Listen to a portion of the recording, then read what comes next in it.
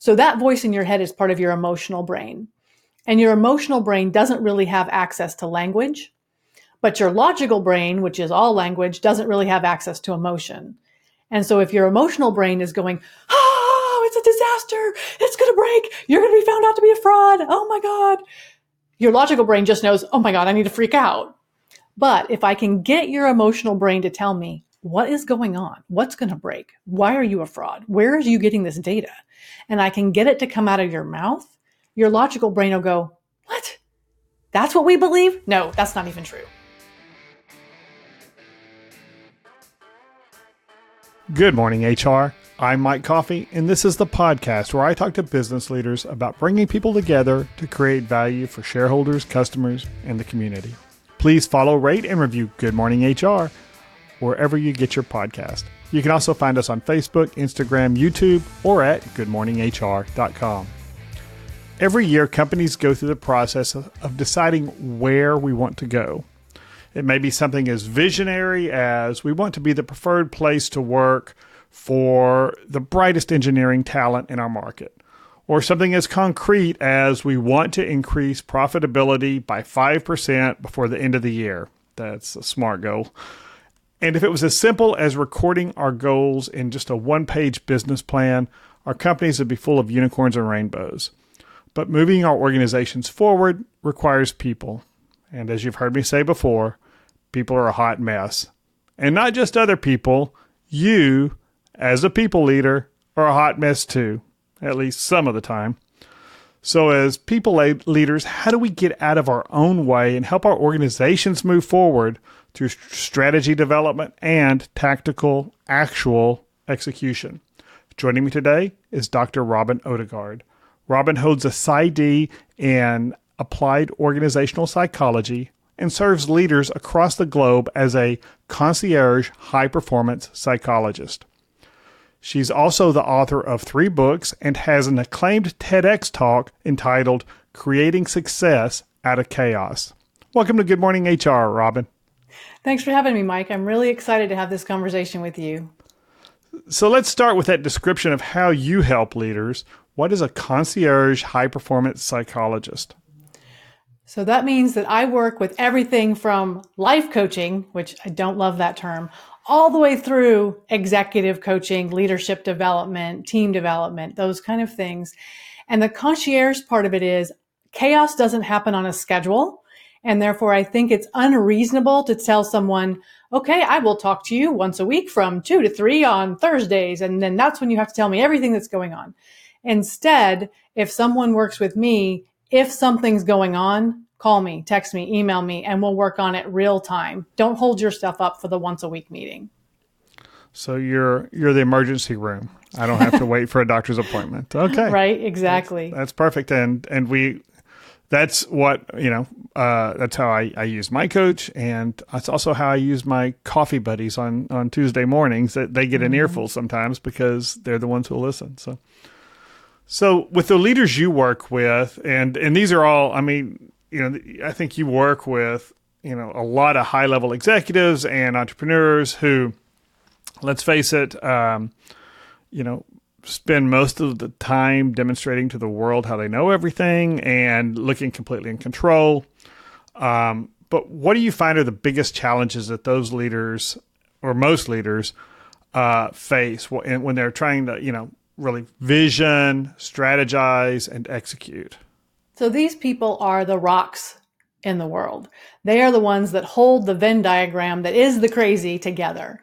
And so they have to look like they know what's going on. If they don't, it's bad for the stock price. It's bad for morale among the company. If they take it home to their spouse might be uncertain. If they talk to their board might give them a vote of non-confidence. So these are people who have to have their act together, or at least look like they do. The reality is, none of us have our act together that often. That's not a thing. And if you try to do that long enough, it creates burnout and anxiety and stress and anger management issues.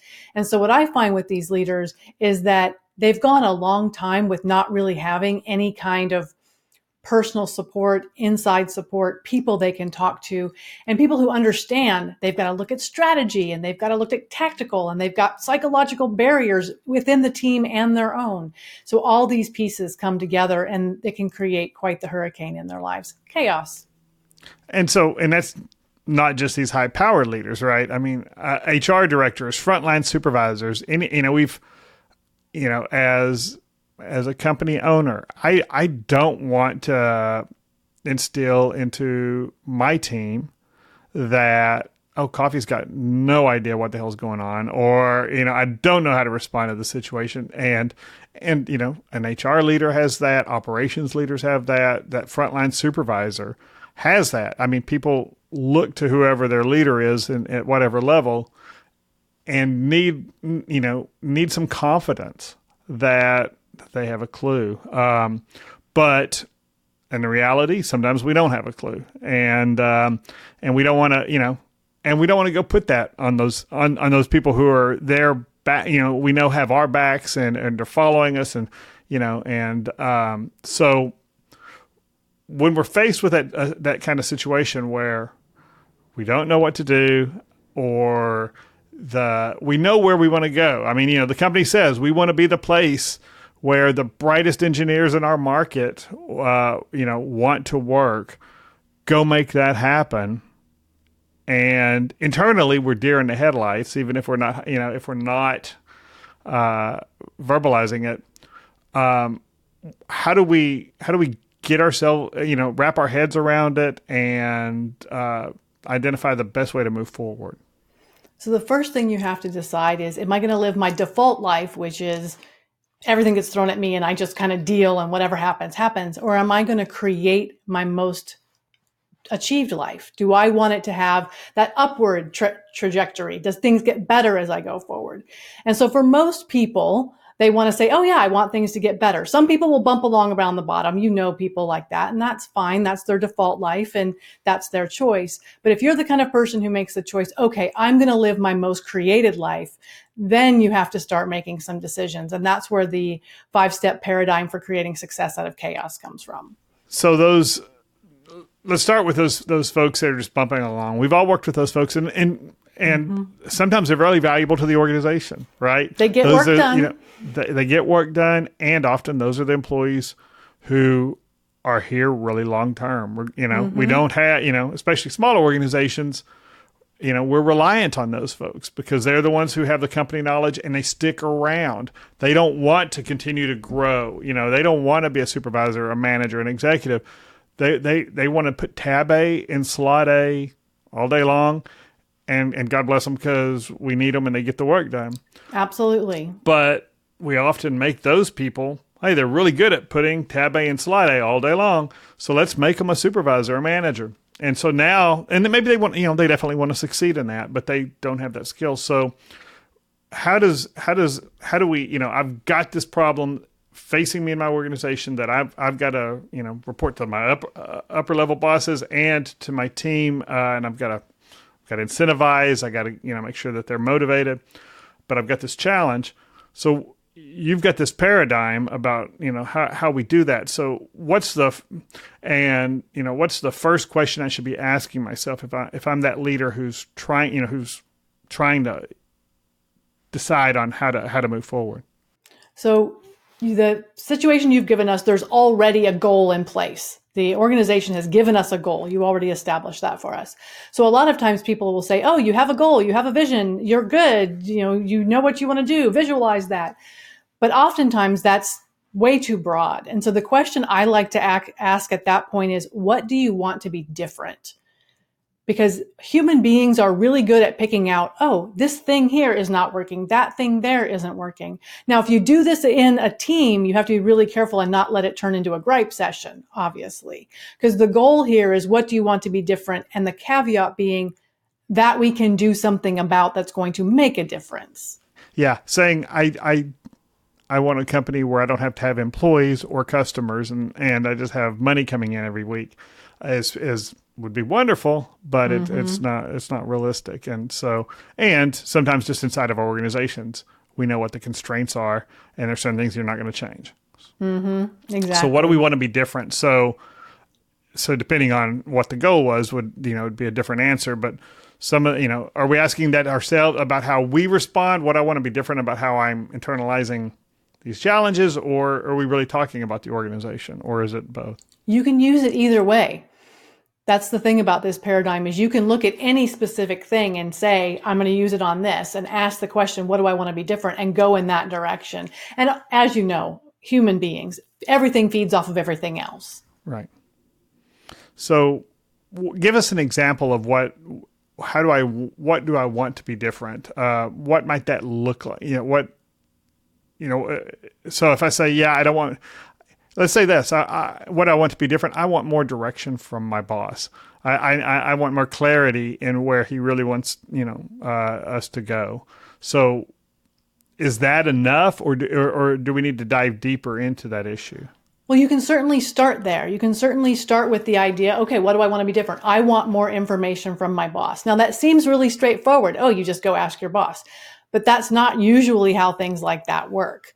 And so we can let's use that idea and take it through the paradigm and kind of see kind of what we get. So we've come up with, what do we want to be different? That's awesome. So the next thing we got to do is kind of the strategy, which is the problem deconstruction. And in this case, you might need to ask yourself some questions. Maybe if you have the kind of boss that you can engage in the conversation, you can. Like, what is keeping your boss from giving you the direction you feel like you need? Do they feel like you know, and they're trying to empower you and be like, hey, you need to take this and run with it? Or are they so focused on something else that they're like, what's happening? Why are you not getting the information you need? And you can strategize about that. And you can do, I call it the problem deconstruction part of it, which is you do backcasting, which is it came to a positive end. What happened? How did we get here? How did it go right? All the good things. But you can also do a pre-mortem, which is start at the negative. Oh, I needed more information from my boss and I didn't get it. And then challenge yourself and or your team to kind of look at what derailed us, what caused failure. And then you can look at how you can avoid that. So those conversations are fun to have if you have a boss that can engage with you around it. So the backcasting, so you're saying 6 months down the road, whatever the project is or whatever that goes, what we wanted to be different, 6 months later, it's different.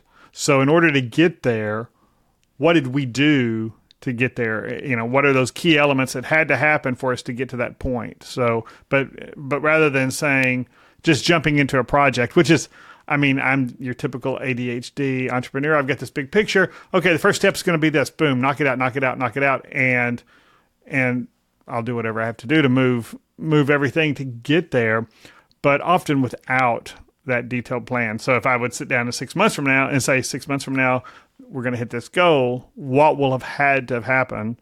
And fortunately, I've got a team of executors who often make me sit down and do that because they need to know how they contribute, right? But so that backcasting, that's an interesting term for it. But yeah, and then the pre-mortem is, okay, if we just blow this, what didn't, if this thing just goes out in flames, what didn't we do? This is a good question to ask the people who actually do the work. Because the people who actually are doing the work are usually pretty good at saying, hey, these kind of things are what can go wrong. Yeah, and I always use it with my team, what are the failure points? That's the way we look at it. But it's the same thing, right? If we're going to build this and do this, whatever this is, in 6 months or whatever the time frame is, what are the failure points? Where can we get off track? Where can we go wrong? And often one of those is coffee loses interest and stumbles off on and doesn't give leadership or priority or resources to the right things because I'm that entrepreneur who loves those shiny objects, right? But in a larger organization, it could be, it could be similar though. Management changes, management doesn't support this. And if we're in the HR world, we're rolling out, we want to roll out this new benefits plan and we want a high level of adoption in it. But what happens if frontline supervisors don't support or share the information that we need to share? That's going to be one of those failure points. And so looking back, what could kill this? What's the pre-mortem? Just looking for all those places where something might not go as we want. That could be an obstacle to us. Absolutely. Okay. So once you've got those two pieces, now you're ready to actually look at your tactical plan or your structure, which is, okay, we know where we want to get. We have a basic idea. So what resources, what skills, what knowledge, what processes, what do we need to actually make that happen? That's going to be your next question. So if we go back to your thing about, I need more feedback from my boss, maybe you need to have a scheduled meeting. Okay. That happens. That's where the tactical plan would come in. So what are we actually going to manifest in the real physical world to make something happen? Okay. What do we need? What needs to actually happen? Yep.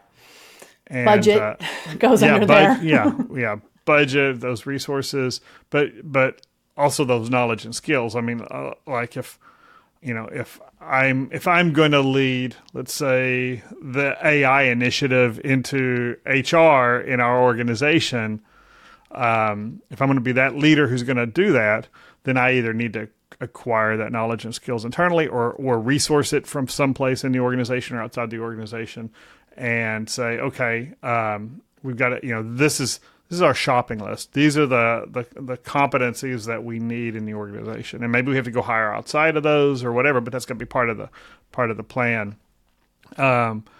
Is this also where we start designing how we're going to do things, what that roadmap looks like, or is this just resources? Nope. You can look at roadmap. That's where knowledge and skills come from, tactical plan type stuff. The thing I see leaders make the mistake here is they think they have to know. And what you mentioned that I want to call out that's really, really good, sometimes you go get other resources. You yourself don't have to know these things, figure it out, have all the answers. I think that's a mistake I see leaders make here in the tactical space. And I think that's the importance of having peer groups too, right?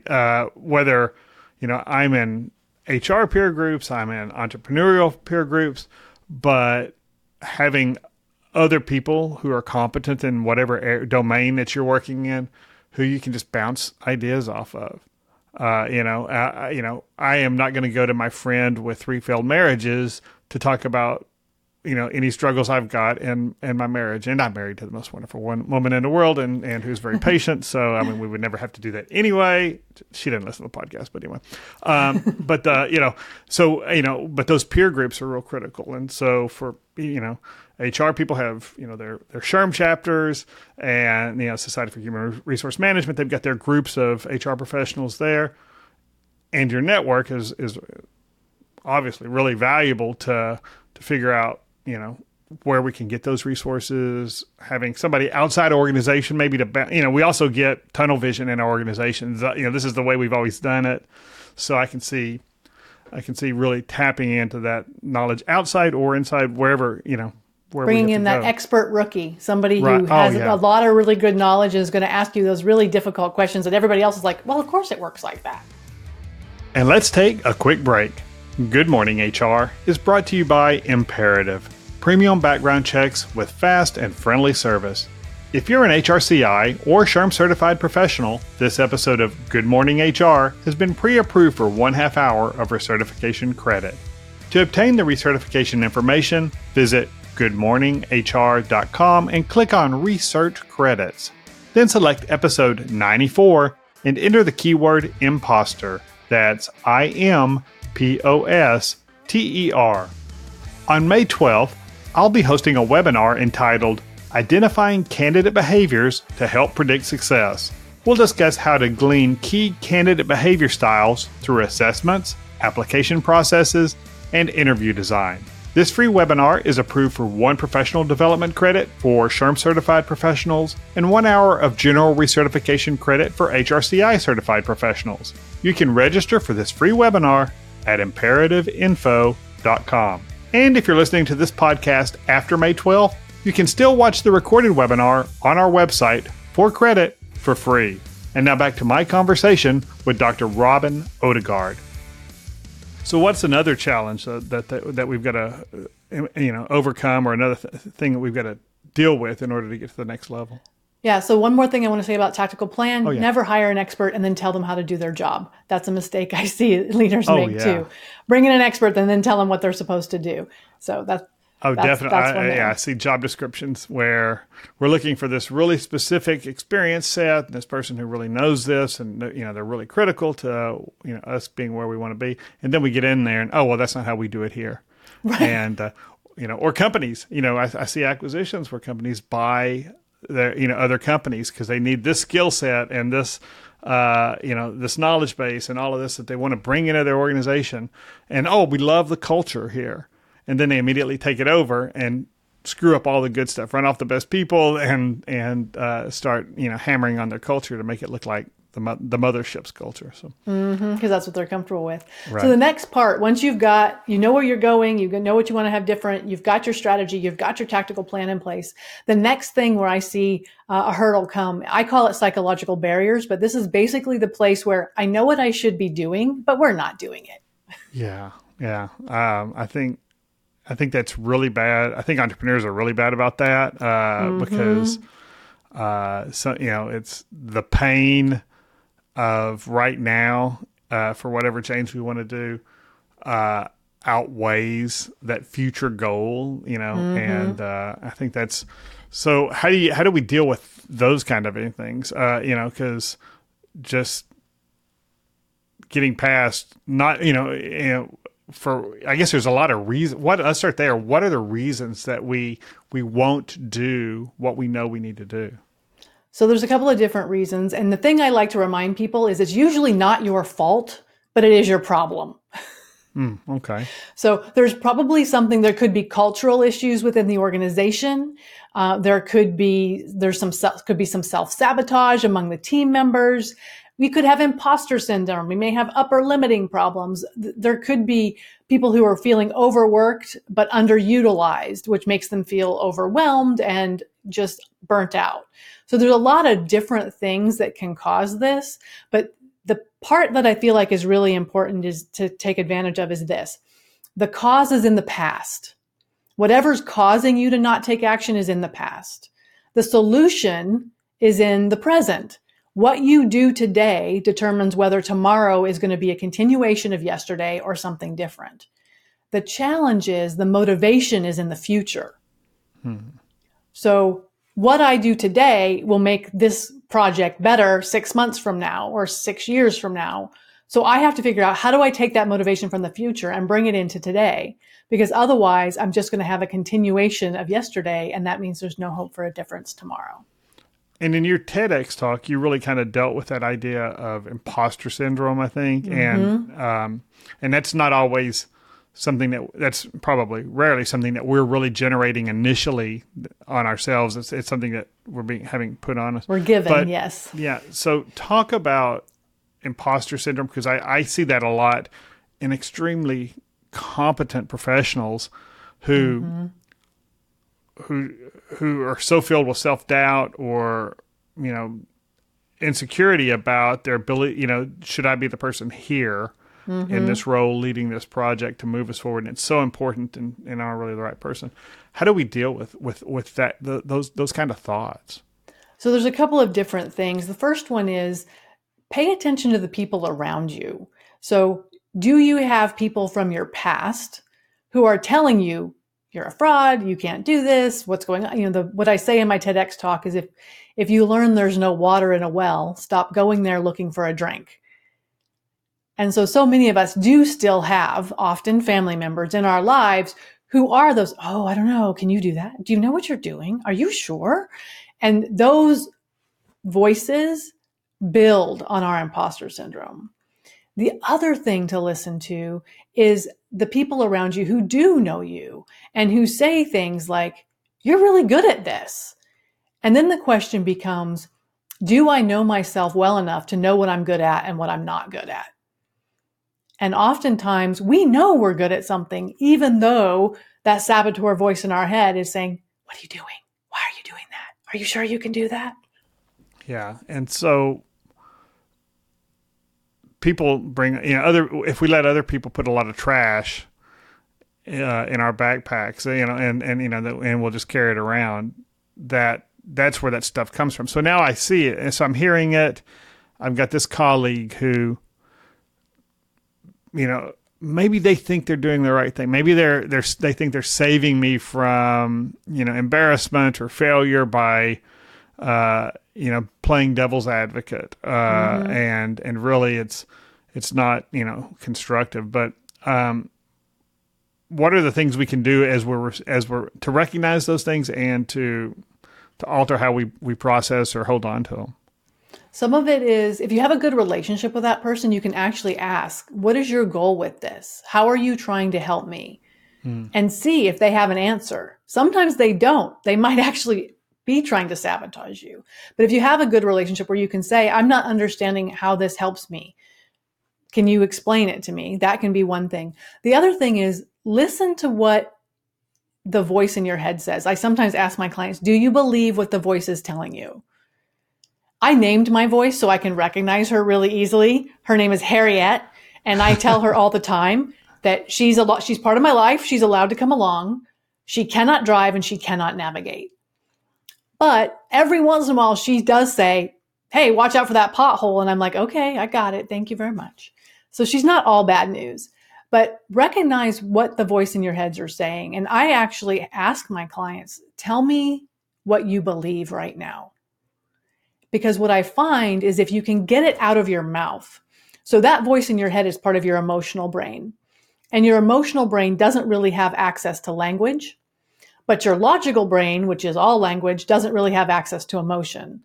And so if your emotional brain is going, oh, it's a disaster, it's going to break, you're going to be found out to be a fraud, oh my God. Your logical brain just knows, oh my God, I need to freak out.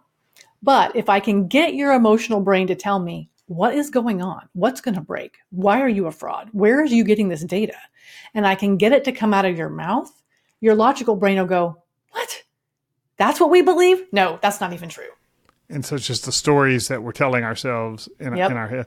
And I think you see that in organizations too. I mean, really innovative organizations 15, 20 years ago, and examples that people have thrown out there are Google and companies like that who were really innovative at one point, are telling themselves that story on a really broad company-wide basis. And so, leadership and how they make decisions and who they hire, who they incentivize, who they promote, and allowing reward. For failure. Yeah. Or do they allow for failure?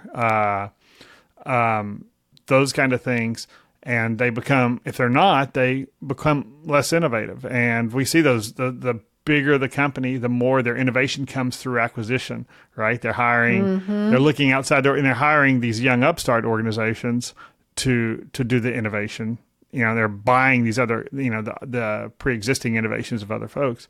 And that's a leadership issue, right? That's how leadership's thinking, and especially when you're playing with other people's money, I can see where that gets, how much risk can we take? And so whether it's at the organizational leadership level or at the, just our front line, doing our jobs every day, supervisors and managers, what are those? Let's go through those questions again that they should be asking themselves, because I want to make sure we get those really clear.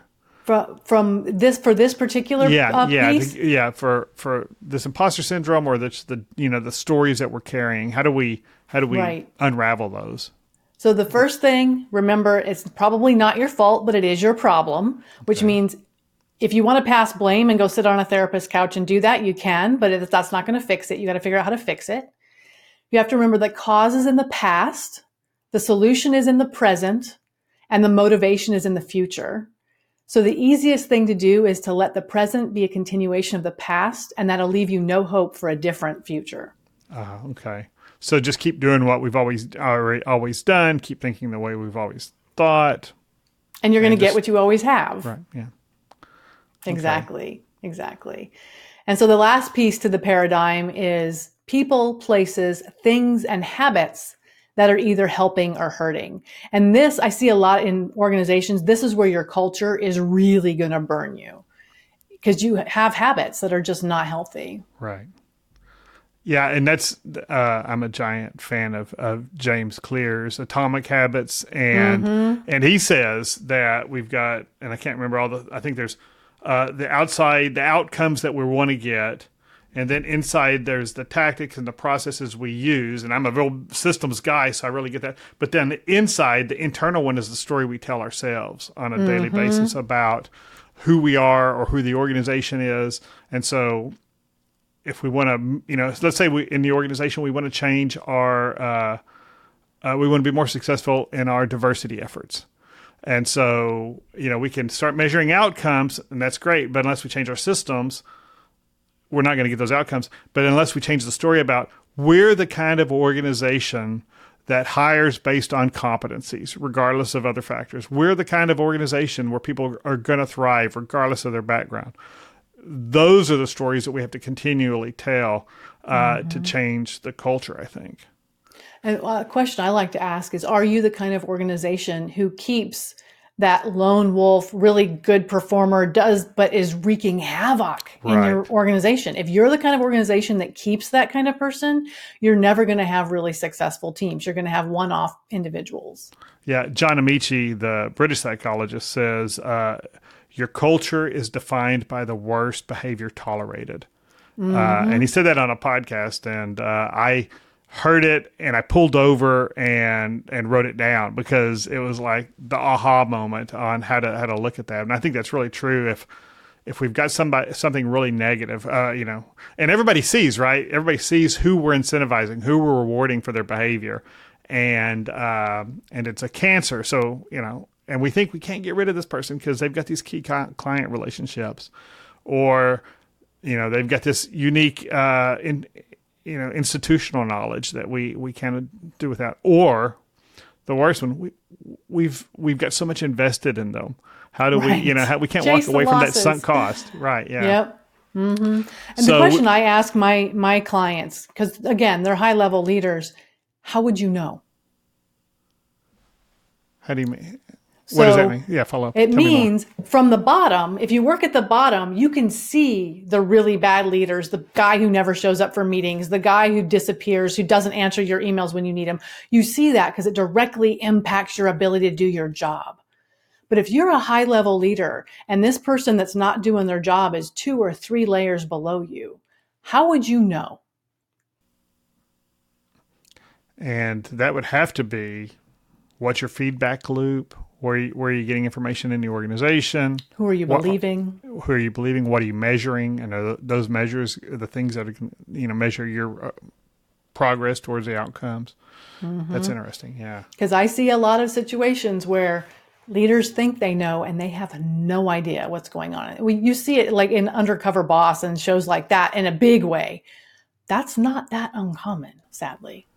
Well, I think we see it in our political life too, right? We see people who are well-meaning, and but they're so detached from the dinner table economics and politics of what families actually deal with, that they, their prescriptions are often, very academic sometimes, or gut feelings. We got to do something, but they're not the things that are really going to make meaningful change. So. And you may have a leader that's really good at looking good to you and treating their employees awful. Oh, yeah. Yeah, and I think that happens a lot. The senior level executives really think, hey, this mid-level executive is a rising star. She's a hot shot. She's, rocking she's brilliant. But everybody under her is getting stepped on. They're afraid to give their feedback. And certainly I've had more than my share of employee relations conversations, in organizations where, if they would pay attention, this complaint and this complaint aren't one-offs about that leader, right? We're getting it on the way. And that's not going to be the leader who's going to especially help you move change through the organization, because it's going to hit her, and that's a roadblock. So what do you tell organizations when we, as an organizational leader, when I see that thing, I know where we want to go. I know the change we need to make. And maybe I'm beginning to realize that maybe the person in this seat isn't the right person. So how do we address that? That depends a lot about how your culture is set up and whether that person is willing to grow. Is that someone that you can grow into what they need? Are they a lifetime learner? Are they someone that can pivot? then maybe they can be the right person. But if you've got someone who's stagnant and doesn't want to grow and doesn't want to change, that's a hard sell. What about that? Okay, let's go back to our original. I need more feedback from my boss in order to be really successful in a row. But I've got a boss who doesn't have those skills, that feedback skill that they get, maybe they've got their own mental trash that's keeping them from being a supportive, engaging boss. How do I approach that? What are some things that, this is a boss who's not helping me do what I need to do for the organization or be successful personally. But it's, unless I leave the organization, changing bosses is probably not just an option. So how do we address those kind of issues? Well, let me learn a little bit more about this boss. Is this a boss who wants to help you and just doesn't have the skills, or is this a boss who actively wants to hold you down?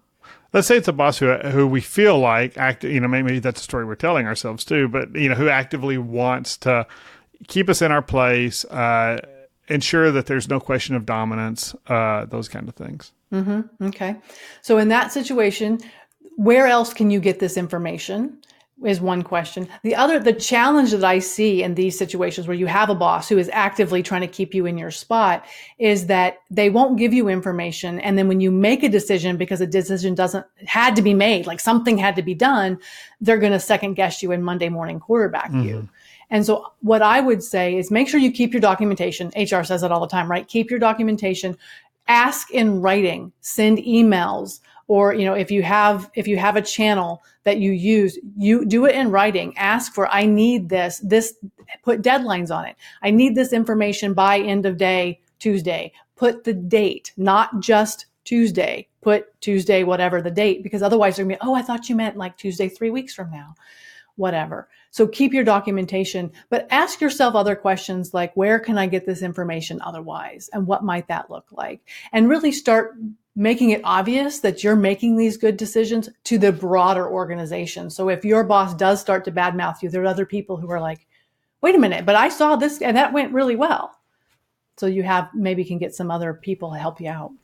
So we're up against the clock, and this has flown by, but let me ask, what would for an organization leader who has a big picture of change that they want to make in their organization, what would be your big takeaway for when they want to start moving towards implementing that? What would be your overarching message for them?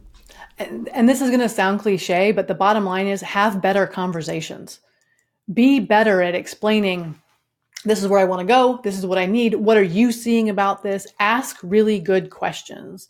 And there's a thing out there called clean language, which is the ability to ask a question that allows the other person to share their side without you putting your layer of, this is what I want you to say to me, over the top of it. So ask questions that are very much, this is where I want to go. How can you help me get there?